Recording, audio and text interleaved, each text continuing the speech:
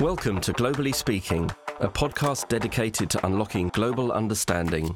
Join us as we engage with experts and innovators who are reshaping the way we connect with global audiences.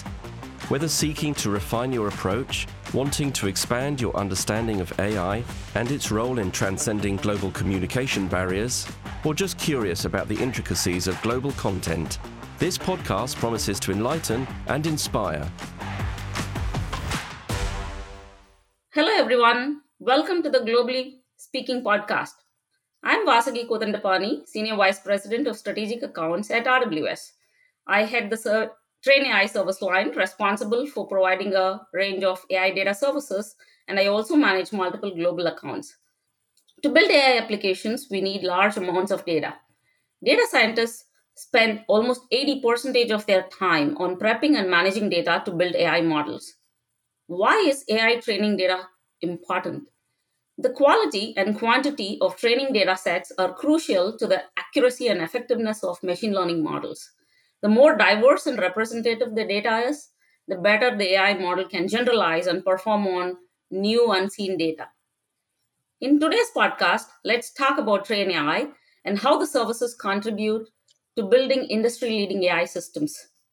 Joining me today is Melanie Peterson, who is the Program Director for Train AI and will provide valuable insights on the services and her experience. Melanie, do you want to introduce yourself and tell us more about your career path and experience? Absolutely. Thank you for having me. So as you mentioned, my name is Melanie Peterson, and I am the Program Director for Train AI, which is a data services center of excellence for RWS. I've been working in this industry on both the client and vendor side for 10 years. And before that, I was part of the localization industry. So have been working very long in both areas. But with data services, I'm learning something new every day, which thrills me. It's constantly keeping me challenged. And I've had the ability to work on a lot of really amazing projects. I would say my first introduction to AI was working on a project with IBM Watson, starting in 2010, and actually continued through the run of Watson as a contestant on Jeopardy! That was really thrilling to me because, as you know, much of what we do is covered in confidentiality, but it's really exciting to turn on a show and say, see this computer? That's what I'm doing every day. And I had the ability to learn so much, spending almost a year traveling to New York, going to the IBM offices and learning from some of the most brilliant data scientists in the world, frankly. So, Melanie, my first question for you, what sort of skills do you need to be working on AI training data projects? That's such a great question, and one that I hear all the time, even outside of clients, but from families and friends who are really curious if they can do this type of work. And I would say we have all sorts of people from all backgrounds working on Train AI projects, but there isn't so much of a specific skill that you need, but a list of things that are really important to have to be successful. And I would say my top list here is attention to detail. When you're looking at this data, whether it's annotation, labeling, collection, the details matter, and you have to be laser focused on what you're looking at. You need to be adaptable. I myself have found how adaptable we need to be just as leaders in this space. But even as someone who's working, you need to know that the client will always be changing what you're doing, and you can't be so regimented that you only want to do one specific task and never learn and do other pieces of it. You need to be highly collaborative, both with your project team, with the client. You need to be able to listen and understand what they're asking for and wanting to work together with a team. Time management is probably next to attention to detail, the biggest one. We're constantly looking at averages and how quickly or slowly we're training the data. So you need to be able to do your tasks in the time allotted. And then just being a continuous learner. I myself am a continuous learner. I know most of us in this space are, but you're constantly going to receive feedback, not to take the feedback personally, to be able to learn from the feedback and apply it to whatever work you're doing. That's awesome, Melanie. I understand that the complexity of your, activities or the services could be different based on the type of projects you perform. Do you sometimes need any special skills to do a very complex task versus maybe a simple annotation or a labeling task? Absolutely. We're starting to see this trend with the introduction of Gen AI and the LLM models, where we need really specific domain expertise. So we've recently had projects that required us to use data scientists and calculus experts and even a rocket scientist. And on the flip side of that, we had the need for a chef. So that was pretty interesting. That is probably the newest thing that we've seen in the past year, with a really focused shift on domain expertise. That's very interesting. I believe as you're supporting the build of AI applications, which is going to touch every facet of life, I think you would need representative skill sets of people who could come and work on these services, right? So that's quite interesting to know. So, what is a typical training data task like? Can you give us some examples? Absolutely. And just as we just talked about, I would say without a doubt, with the introduction of the LLM and Gen AI models, we're seeing these training tasks change and evolve. But I think the core favorites, as I would call them, are data collection, scraping Mm-hmm. and collecting data, data creation, annotation and labeling. We're also doing a lot of audio recordings to listen to different voices and sentiment analysis and things like that. But a great example for those of us that don't live and breathe this every day of annotation tasks is take 1,000 images of a city street. We're going to be using boxes to highlight different features. For instance, this is a car, this is a tree, this is a human, this is a dog. So putting those boxes around the pictures to show the computer that every time they see this same image, the likelihood of that is it's a human or this is a dog. Mm-hmm. That's very simplistic, but I think it's a really good way for the average person who doesn't have to look at this every day like we do, to Mm-hmm. understand what a data annotation task might be. Sure. Thanks, Melanie. In fact, the example you gave is one of my favorites from the computer vision side of the house. Kind of building applications which can see and perceive like a human. So the annotation example you gave in terms of labeling or annotating the objects, features, it's going to make this system so much better. Thank you. So let me move on to the next question. What types of companies are asking for AI training data services? Well, that's a loaded question because right now I would say everyone. It's I like to say that it's AI bingo right now. So everyone, it's the buzzword that everyone's talking about, and all the companies are really looking to engage because they don't want to be left behind, and Mm-hmm. they're trying to figure out what they can do that will help their business thrive, especially in an economy that we have right now. Everyone's looking for ways that they can optimize their spend. And so we're really seeing, of course, the big technology companies who will continue to be a driver in this space and bring the demand. But some of the most recent pivots that have been exciting for us is, working with the finance industry, as they're looking at AI to predict their market trends, to work with their customers on, how to best approach their money.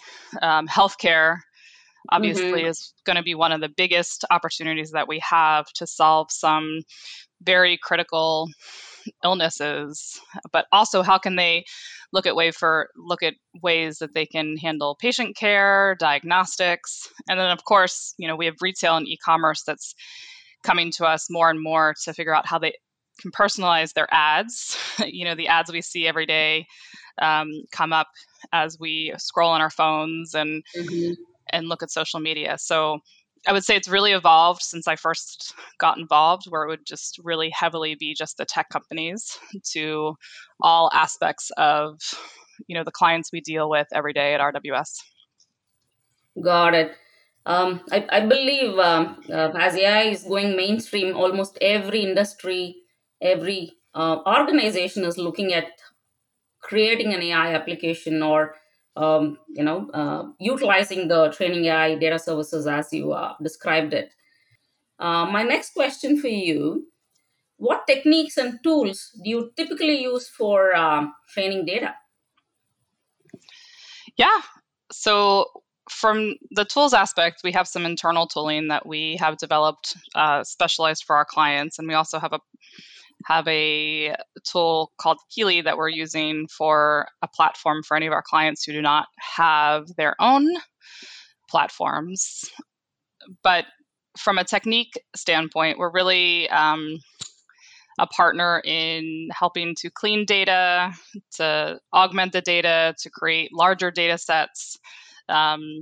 We're able to do some pre-annotation for our clients so that they can reduce their time to market for some of their data, and really being able to partner in those areas, I think has made us a thought leader in this space. So constantly evolving and bringing new technologies to our clients is really important for us.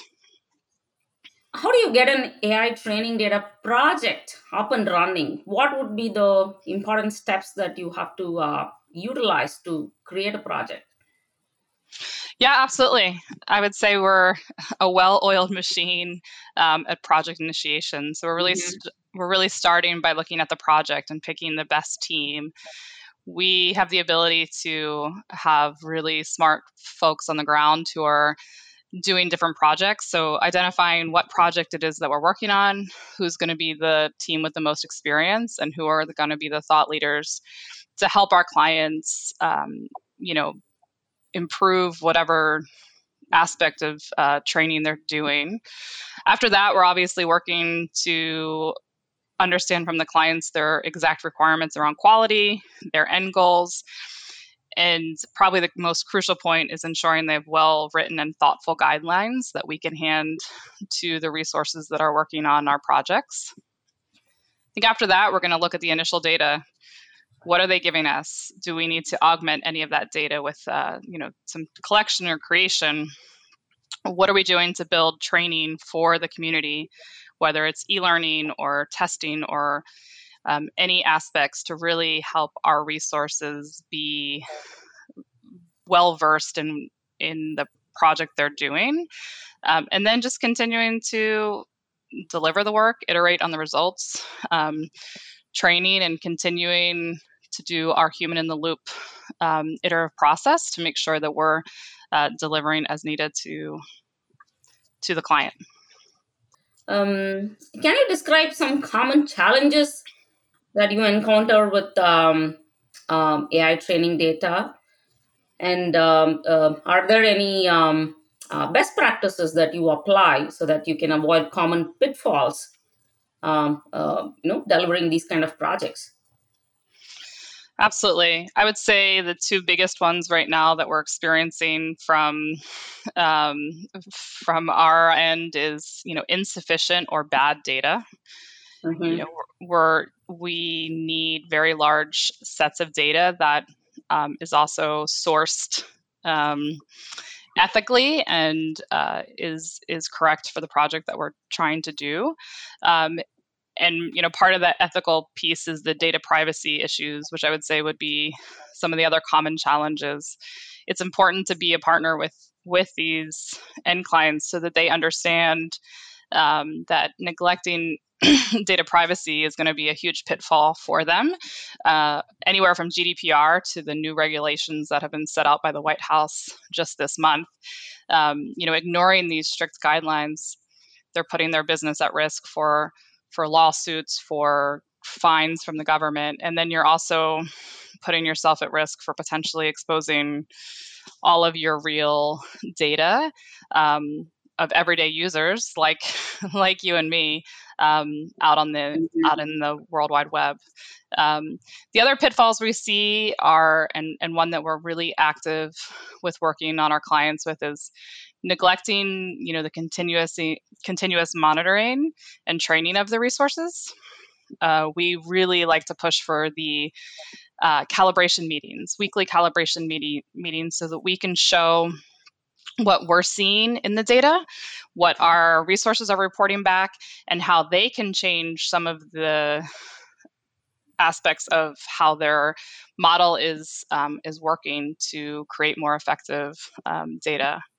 And then I would say, you asked about this earlier, and we're really pushing this lately because we're seeing just failing to use domain experts is going to be a pitfall. And we've seen the real benefit of using experts in smaller quantities rather than the wrong resources, at a very large scale. My next question to you, Melanie, is around Gen AI. I think you obviously mentioned about LLMs and how Gen AI has taken the world by storm. Can you talk about any interesting projects that you have supported in this space? We are supporting several right now, and one has been very interesting for us because it's allowed us to really focus on new training techniques around prompt engineering, the QAing of prompts, red teaming, which I think is probably the word of the week in AI bingo. We're doing a lot of QA of the prompts and the answers that another vendor has done.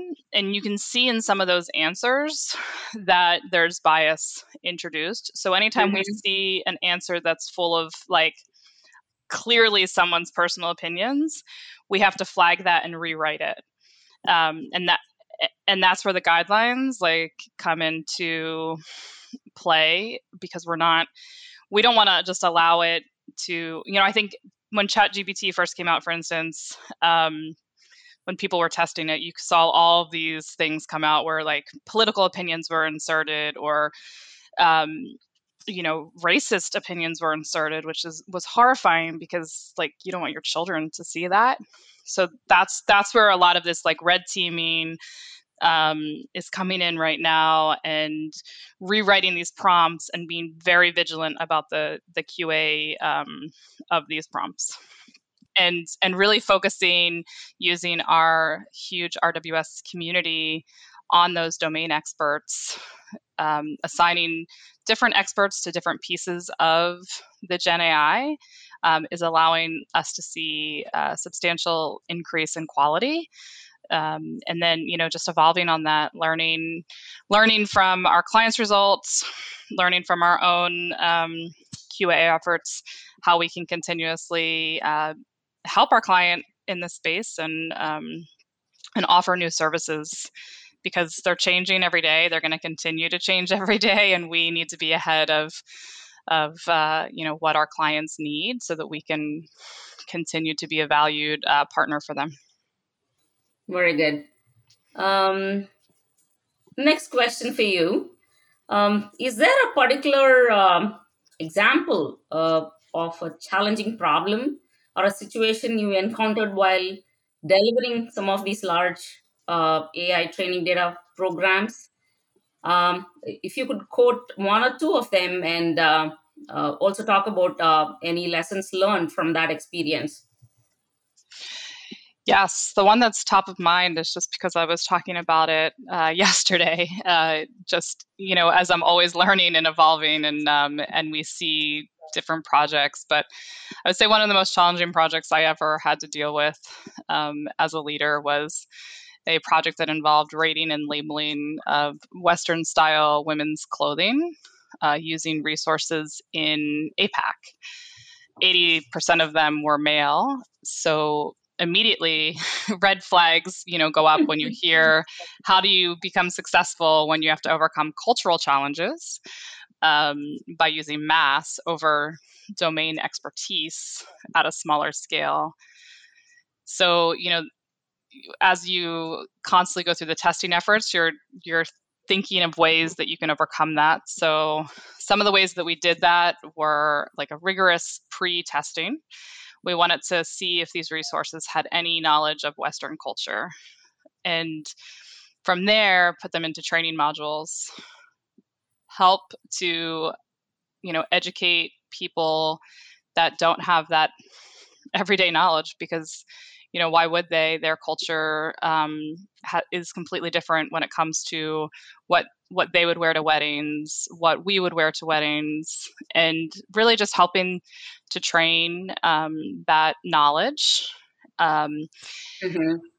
And then we finally decided to go back to the client and ask if we could use smaller sampling in different locations to see if we could achieve similar results, or actually better results, with these smaller specialized skill sets.